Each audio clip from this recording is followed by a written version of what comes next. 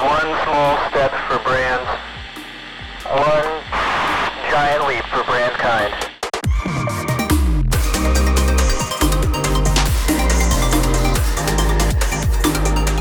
You're listening to Food Chain, presented by Perfy. A big thank you to this episode's sponsor, Triple Whale. Triple Whale's powerful analytics platform clarifies your ad performance across channels, keeping you instantly in the know. Hit the link in the show notes and use promo code Perfy for 15% off today. Hey everybody, welcome to another episode of Food Chain presented by Triple Whale. Today we have Phil Lempert with us, also known as the supermarket guru. Phil, welcome to the show. Thank you so much. It's a pleasure. Got it. Phil, tell me how you got to where you are today and all of the fun things you've done in your career. Sure. Well, I was actually born into it. My grandfather's a dairy farmer back in Belleville, New Jersey. My father was a food manufacturer and then a food broker. So it was just part of my nature. But I chose not to get into the manufacturing side of it, but really to be in the center of a triangle. And the points of the triangle are consumers, retailers, and brands. And my job simply is to make sure everybody knows what the other one is doing and to be able to make sure that consumers are getting everything that they need every time they go shopping.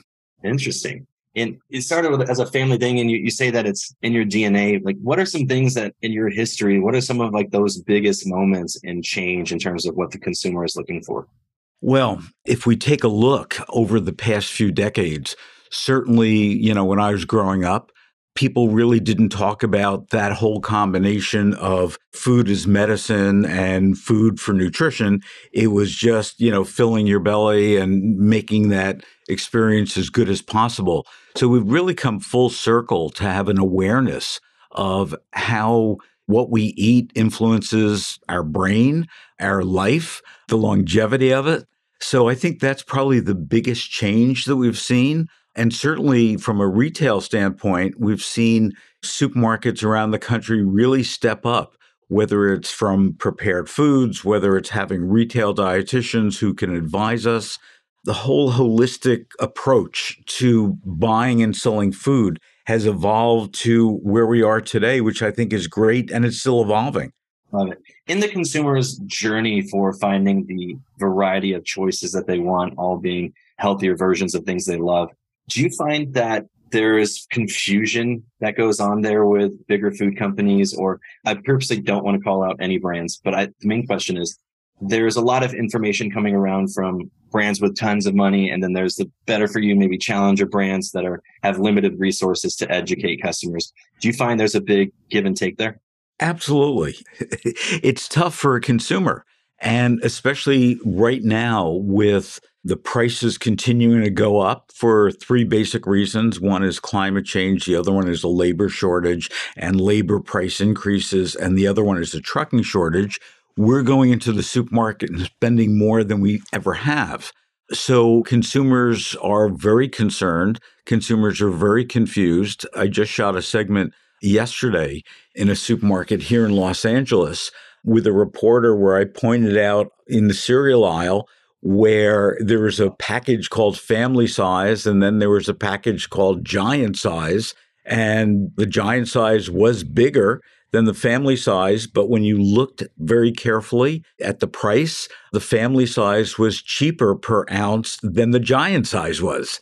So whether it's shrinkflation, whether it's skimflation, whether it's this era where companies are being forced to change ingredients, whether it's because of price or availability, consumers have to beware and consumers have to be smarter than ever before.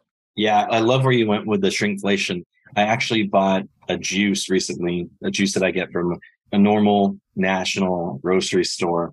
And that juice, same price, maybe, I think it was almost same price, and 12 ounces less. It's usually a 64-ounce carton. Now it's a 52-ounce carton. And I figured it out because I was like, how the heck did I palm this container when it's like, it's usually a larger one, Every part of the supermarket, whether it's paper towels that now have less sheets per paper towel or toilet paper, or pints of ice cream that now have 14 ounces instead of 16 ounces.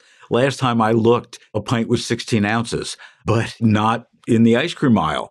So what we're really faced with is the conundrum for what does a shopper do when there was a major brand of chips that announced probably about 6 months ago that it was new and improved and it has 6 less chips in it than it did before. That's not new and improved. So we're really faced with what I call food crimes taking place. And we as consumers have to stand up and we have to say, okay, we're not going to accept this. There's a major brand of soup that has a potato soup. Potatoes before the pandemic were the number one ingredient. Now water is the number one ingredient. So it's tougher than ever before to go shopping. That's so interesting to hear. I've been talking about this a lot with friends in the industry. And I think there's a lot, you mentioned earlier how there's some ingredient changes going on for brands to keep on going. Talk to me more about what you've seen with ingredient changes. We mentioned the potatoes, but have you seen others that have had to do so? And I'll start with one that I found. Won't name the brand, but I know that there's a company out there who gets a lot of their raw materials from Ukraine. Mm-hmm. And I believe it's some sort of fiber or something or other. And now they don't have the access to that they once did prior to all of these things unfolding in the world. Do you have other examples of that are happening right now? Yes. If you take a look, you mentioned Ukraine, they're the primary supplier of sunflower oil. So sunflower oil has been used in a lot of salad dressings and margarines and so on. So we don't have access to that. So what a company has to do is figure out what's a good replacement for it. Number one, from a taste profile standpoint, from a nutritional standpoint, but also at the same time, they're looking to save money so that they don't have to raise prices. So if you take a look at what's going on with climate change, and to me, that's the number one factor that the food industry has to address, with all the fires in the Pacific Northwest destroying soy and corn crops. You look at the floods in Brazil that has destroyed a lot of the coffee beans that are out there. We have a real problem. And the average consumer doesn't know that. The average consumer, when they go into a store, they're blaming the retailer for these high prices. Has nothing to do with the retailer. It really doesn't. It has to do with what the raw material is that's going into it. We're coming up on Thanksgiving. There's 10% less turkeys out there because of bird flu and because of diseases than we've ever had before. So a year ago, the price of turkey was $1.15 a pound on average throughout the U.S. Now it's $1.99. That's a 72% increase on just the price of turkey. So what we're really seeing is a lot of food companies trying very hard to stay in business, trying to source their ingredients. And it's tougher. There's a major margarine company that couldn't get the kind of oil that they needed. So they switched the formula and there's more water in it. Well, guess what? They had a lot of consumer pushback from it, from a taste standpoint, from a water standpoint. And as a result, they had to go back to their original formula. We're seeing more products like that than ever before. And for us as a consumer, when we go shopping, the average consumer spends 22 minutes on a shopping trip. Well, maybe we need to spend 35 minutes or 40 minutes and just slow down a bit because we need to read these labels, the ingredient statements, the net weight more than ever before. Wow, that's fascinating. I feel like there's two different ways that we can go with all of these things going on. I'll preface it with, you touched on the fires. I've never seen more fires at large food manufacturing companies in my life. And it's pretty wild. So I imagine that's having huge impact. You talked about the bird flu and how that's impacting some raw materials. Do you think that there's two forks in the road? One where suppliers or manufacturers have the opportunity to better or improve their product, or two, as you mentioned with the soup where the potato was the first ingredient, now it's water. I feel like there's two routes brands can take. Can you talk a little bit about that? Yeah, you're right. And to be honest with you, I think that the average brand has too many SKUs. In the beginning of the pandemic, the CEO of Progresso Soup made an announcement that they were cutting their assortment in half. And the reason for that was supply chain issues. But we have too many choices. The supermarket that I was in yesterday, 98,000 square foot. They had over 115,000 SKUs in that store.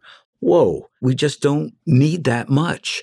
When McDonald's got into their electronic display boards instead of just having, the printed ones, their sales went up. And the reason is that people used to go into McDonald's and see all those items on the menu board and they froze. They didn't know what to choose. Now you go in for breakfast, you just see the breakfast items, lunch, just the lunch items, and so on. So do we need 100 different varieties of olive oil in a supermarket? If I look at Aldi does it right, in my opinion. Olive oil, using that example, Aldi has a basic olive oil, an imported high grade olive oil, an organic olive oil, and an extra virgin olive oil. Do we need more than that? I would suggest not. And as a result of that, if these companies, if these brands got rid of all these other SKUs that were meaningless, then they could focus on making the best quality product from a nutrition and a taste standpoint possible. Again, back to my cereal example. When I look at any of the major brands, whether it's cornflakes, whether it's Cheerios and so on, wow, they come in 10 different size boxes, different varieties with berries, without berries, and so on. And it just clutters up from a manufacturing standpoint, from a supply chain standpoint. And if we could have the same way emerging brands do, a focus on what's really on the mind of consumers, what do we really need to deliver to consumers versus a brand manager just trying to add brand extensions to keep their job. It just doesn't make a lot of sense. Yeah, there's sometimes just way too much fluff and noise. I personally have a couple experiences with that where there's so many functional sodas out there. I would say 90% plus are focused on gut health. And I get a lot of grief for, it's tough to bring on another functional soda. But what I find is the big unlock for me is I tell buyers or stakeholders, well, you have a lot of gut health options on the set in the cooler. You don't have many brain health options. And that's how we're strategically positioned to be different. And it's been a huge help for me. Yeah. I think that what a brand needs to do, and this is everybody from the CEO to the brand manager, is decide what your product is all about and do that really, really well. And then you'll be successful versus just, and the problem is, we need big brands. There's no question about that. But that system is broken. It just doesn't work. Coming out with another brand, giving retailers slotting allowances just to get something on the shelf that doesn't sell. Yeah, I hear you there. I want to talk about SKU discipline. You mentioned how brands are cutting it in half. I think you said that was a soup company. I want to talk about brands that have done it well, where they've been extremely disciplined. And I'll start with mine. I think that Liquid Death has done a tremendous job at being disciplined with their still and sparkling water. And then they added, they did a couple of years with that. Then they added their sparkling flavored options. And then next year, they're going to add their teas. What are some brands that are exercising extreme SKU discipline right now that you think of? Well, I think what we're seeing, and this is not skirting the answer, but what we're seeing is a revelation, especially in plant-based everything, that what we have is certain brands that have come out that are plant-based that every retailer jumped on and nobody buys them. And whether it's because of taste, whether it's because of the ingredients, that should be the warning sign for every brand to say, okay, don't jump on a fad.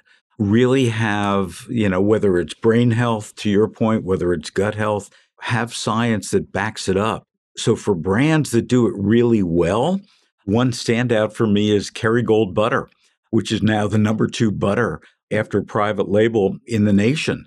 Kerrygold, an imported higher priced butter that nobody ever heard of, 10 years ago, now a major, major brand. And they had a distinct focus that what they wanted to do is to provide the best quality product that they could. They didn't ignore price, but price didn't get in their way. They're not competing with a local butter company that's 30% less. So I think that they do a great job. I also think that there are retailers with their private brands that are doing an exceptional job. Kroger, probably the biggest standout as it relates to private brands. And again, focus. As I mentioned, Aldi with their private brands, 98% of what's in an Aldi is their own brand. I think that what consumer brands need to do is they need to look at how smart retailers have become on their own brands, because for me, those are the standouts. Love it. Transitioning into private label brands, do you find that some retailers like Kroger they're sourcing other brands and just switching the packaging? Isn't that part of what private label is? Or are they manufacturing it themselves and R&Ding the products themselves, or is it a little bit of both? It's both. So what we see at both Kroger and Aldi is they have departments with foodies who are creating these great recipes, and then they push them out to manufacturers to bid on it. There are other retailers who basically say, okay, I want to knock off Cheerios as much as I can. I want to make the package look the same, the ingredients the same, and I just want to sell it for, a cheaper price. But what we're seeing for the standouts are those who are really looking at their private brands in detail and trying to make them better. A&P in their heyday, what they did, and Loblaws did the same thing in Canada, they made superior choice private brands. In the case of A&P, it was called Master's Choice. In Loblaw's case, it was President's Choice.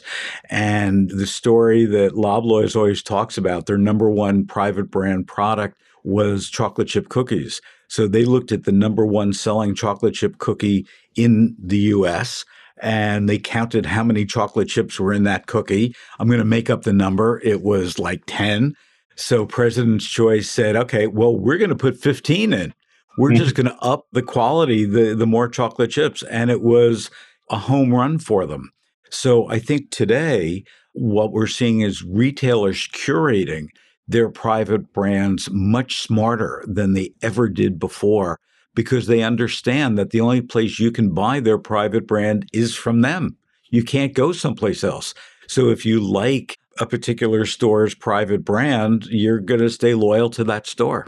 So cool. I heard that Kirkland is now like one of the top brands in the nation. Is that true?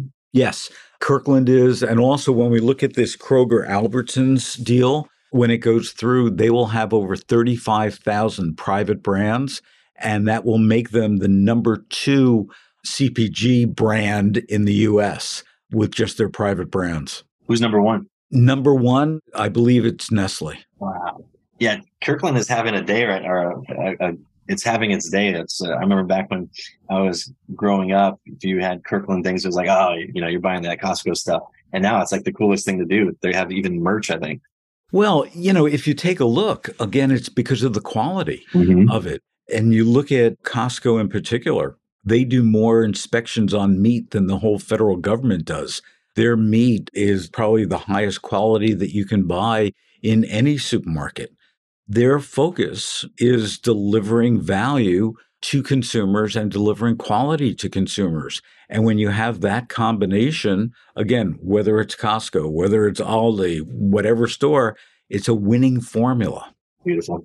Bill, I've never taken more show notes by hand during an episode of Food Chain ever. I'm on my 3rd page now. Well, thank you. It's a wealth of knowledge. So going into private label, I want to dig deeper into that, but through the lens of the brand. Mm-hmm. What are some of the pros and cons of brands going into private label, understanding that they're not going to get the brand recognition, the quality might be there? I won't lead the question too much, but what are some pros and cons of that? Well, the pro is you get money. That's probably the only pro, that you sign a deal with a retailer and you're assured of what the volume is going to be. And that's good. The con, very simply, is you're not building a brand and you're always at risk that when your contract comes up, some other manufacturer can steal that business if they have a lower price. So if you've got excess production facilities and you're looking to fill that, great.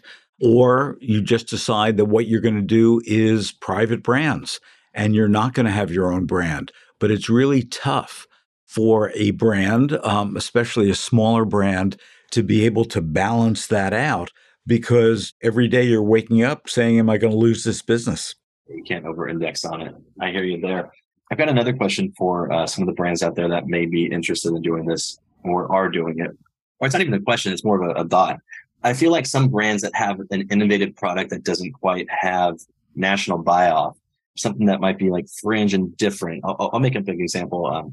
Actually, this is a real life example. There is this new onion ring snack at Trader Joe's.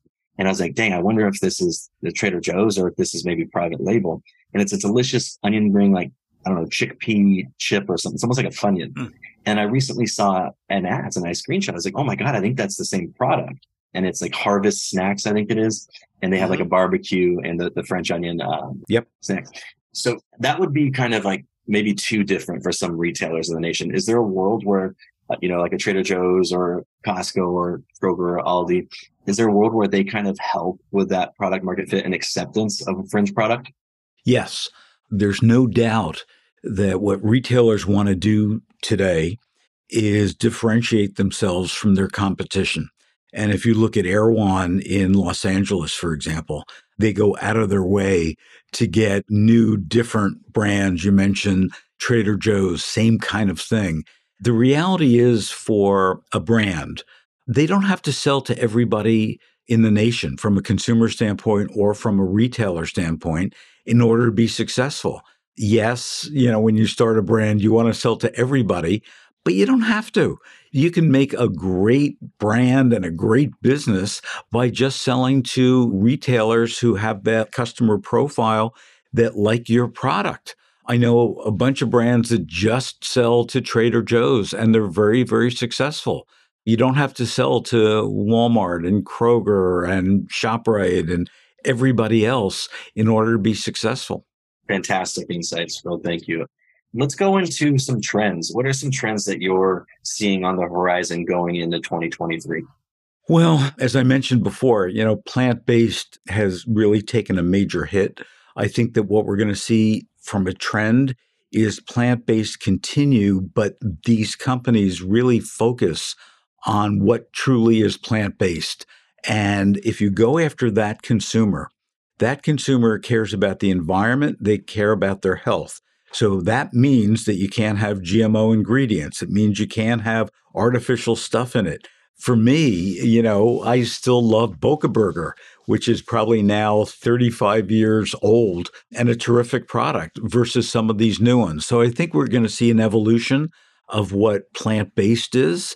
I think that what we're going to see is much more focus on store brands, especially because of the price difference that so many people are really concerned about these days. I see an evolution of cheeses where what we're seeing is more innovation as it relates to cheese flavors than ever before. It's going well beyond the bries and the soft rinds and just many more expectations. Because of supply chain issues, because of the price of transportation, we're seeing a lot less imported products, whether it's from Europe or whether it's even from China. So I believe we're going to see more innovation here from US-based companies.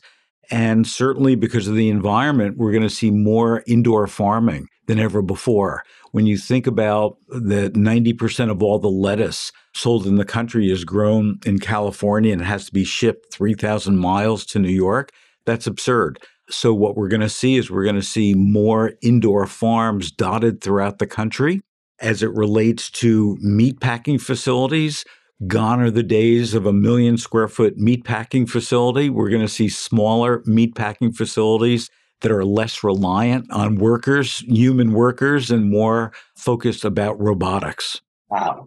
Indoor farming. I had no idea that 90% of lettuce was farmed in California. Yeah. And when you think about the inefficiencies of that, it's one of the reasons we have so many recalls as it relates to bagged lettuce and bagged spinach. It takes, 4 or 5 days away. So you look at a company like Bowery Farms that started in Brooklyn, New York, and they just keep on growing. It's because they can service those retailers in the New York metro area with a fresher product. And again, when you have a fresher product, it also has more nutrition.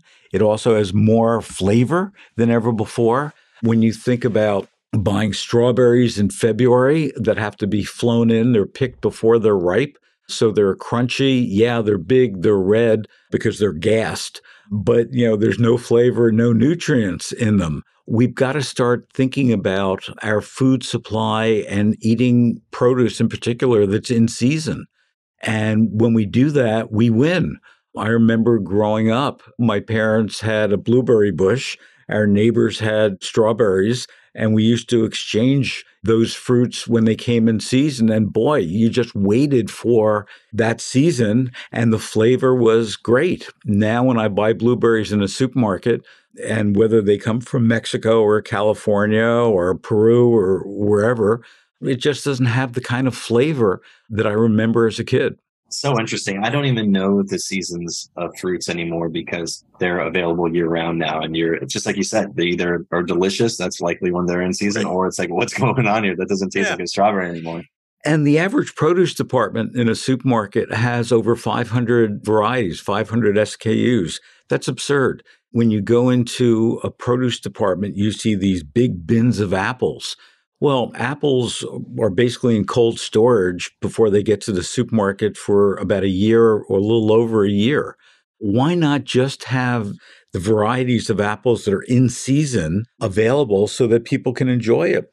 Everybody in the produce world complains. We know that the science has told us that eating more produce, more fruits, and more vegetables is good for our health.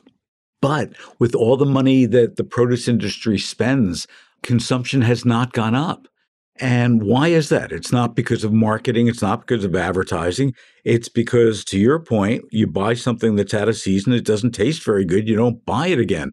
I can't remember the last time that I had a cantaloupe that was great. Well, I can. When I was in, a cantaloupe field in Arizona, and we cut up a cantaloupe right there in the field and we tasted it, and it was like, wow, this is what a cantaloupe really should taste like versus something that's crunchy and tasteless. So I think for our health, for our taste buds, and for value, if supermarkets and the industry just said, okay, we're going to sell what's in season. And certainly what's in season in California is different than what's in season in New York. And we're going to retrain people's taste buds for the upcoming generations to really understand what food tastes like. Wow. We can really change people's behavior significantly as it relates to health and nutrition. Wild. I never even thought about the macro impact of not eating produce that's in season.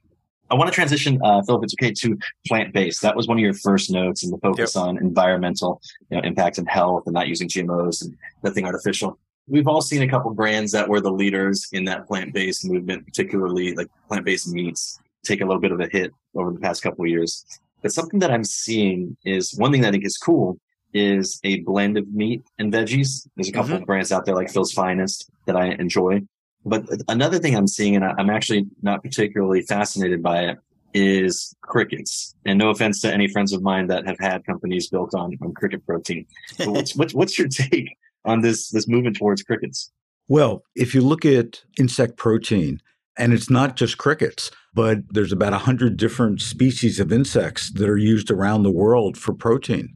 It is a very effective, both from a cost standpoint and nutrition standpoint, method of delivering protein to human beings.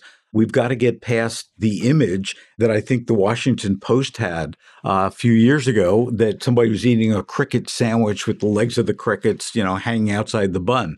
That's not what we do. What we do is we grind up the insects and we use it as an ingredient to add protein. A lot of the protein bars that are out there are now using cricket protein. Beetles are being used, lots of different insects. When you think of a trailer load of cows, you can probably put, and I'm guessing, you can probably put like 30 cows on a truck. You could load that truck with millions of crickets, millions of insects. So it just becomes so much more effective than any other kind of protein that's out there. So I do think we're going to see it grow. We saw a lot of investment from venture capital into insect protein a few years ago. It sort of waned, but I think that we're going to continue to see that. And also, back to your previous example, when we're seeing the blends of whether it's cauliflower or mushrooms and ground beef, we're going to continue to see that grow as well. I mean, it was really the Mushroom Council that worked with the James Beard Foundation that came up with what's called the blend, half mushroom and half ground beef. And it's a really tasty burger. Not only is it a better health profile, but in my opinion, it tastes better as well. So we're going to see more of these analog type of products, whether it's using insects for protein, whether it's using mushrooms and cauliflower and broccoli. Erewhon, again, in Los Angeles, what they have is they've got a fabulous pizza. While everybody was doing cauliflower pizzas, they made a broccoli crust pizza that's absolutely delicious. So we're going to see more of those things. I want to give a big shout out to a close team that I work with, and that's Outer Isle. They launched a broccoli pizza crust. They've got cauliflower, and they're basically reimagining bread with vegetables, and I think it's one of the coolest things. Absolutely. You see a lot of people now who have gluten intolerances. We're seeing that rise. We're seeing the rise of a lot of food allergies. And to be able to make a cauliflower or broccoli crust pizza that tastes great, that's delicious, that's the way we should be eating. We shouldn't be stuck in the old way of eating with all the food innovations that we've got now, with all the great chefs that are out there that are experimenting. We as consumers have to be willing to experiment as well. Yeah, me personally, I'm super willing to experiment with vegetables. It's going to take a lot for me to experiment with insects. I don't mean to sound privileged because we're in America, but I'm just a big fan of the science behind what grass-fed red meat does. I appreciate certain brands that they treat the animal with honor, the way that they kill them. I'm a big fan of animals. It's like a catch-22 for me where I love animals, but also I know that as long as this cow was taken out in a respectful and honorable way, then I'm okay with it the way that I would have done it if I was a caveman many years ago. Sure, but the next time you eat a power bar or protein bar, look at the ingredients carefully, and you're going to see that there's some insects in there. I don't mess with Power Bar. I'm a fan of Quest Nutrition. My career started there, and I'm loyal to them. But I'm definitely going to take a look at Power Bar and try to find these hidden crickets. I've seen some in protein powders, and I've stayed away from them. But yeah, it's not something that's on my horizon of openness. So one of the execs at Quest, his dad owns a restaurant here in Santa Monica, the oldest restaurant in Santa Monica, called The Galley. And Ron Scherer, his son, who was part of the whole Quest family, and he grew up in the food world. So, just growing up, in a restaurant leads you to other things and understanding what consumers are looking for. And I agree with you about Quest. Love it. Yeah, great product. Well, Phil, I think we've touched on everything. I'm honestly just going through my notes and so excited to get this episode out. Is there anything else you want to touch on? Just that as we continue in the food world, we really have to address climate change. We really have to address our labor shortage and what people are making on an hourly wage.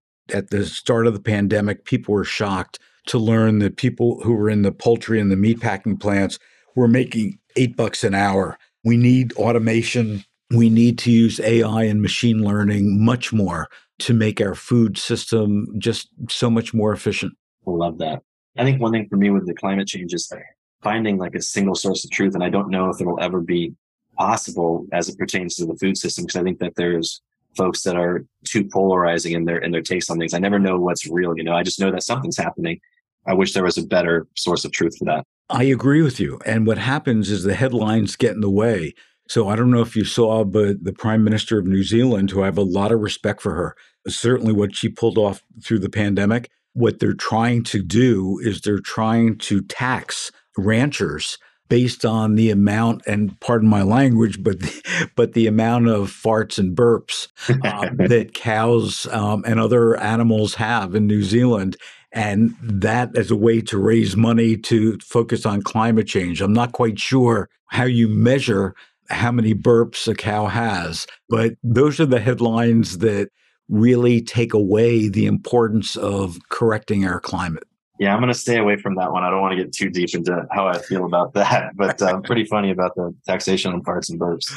All right, so where can everyone find you? It's easy, just supermarketguru.com. Beautiful. I'll make sure to tag that in the show notes. I had an absolute blast with you, Phil. Thank you for your time. Thank you. It's my pleasure, and let's stay in touch. Absolutely.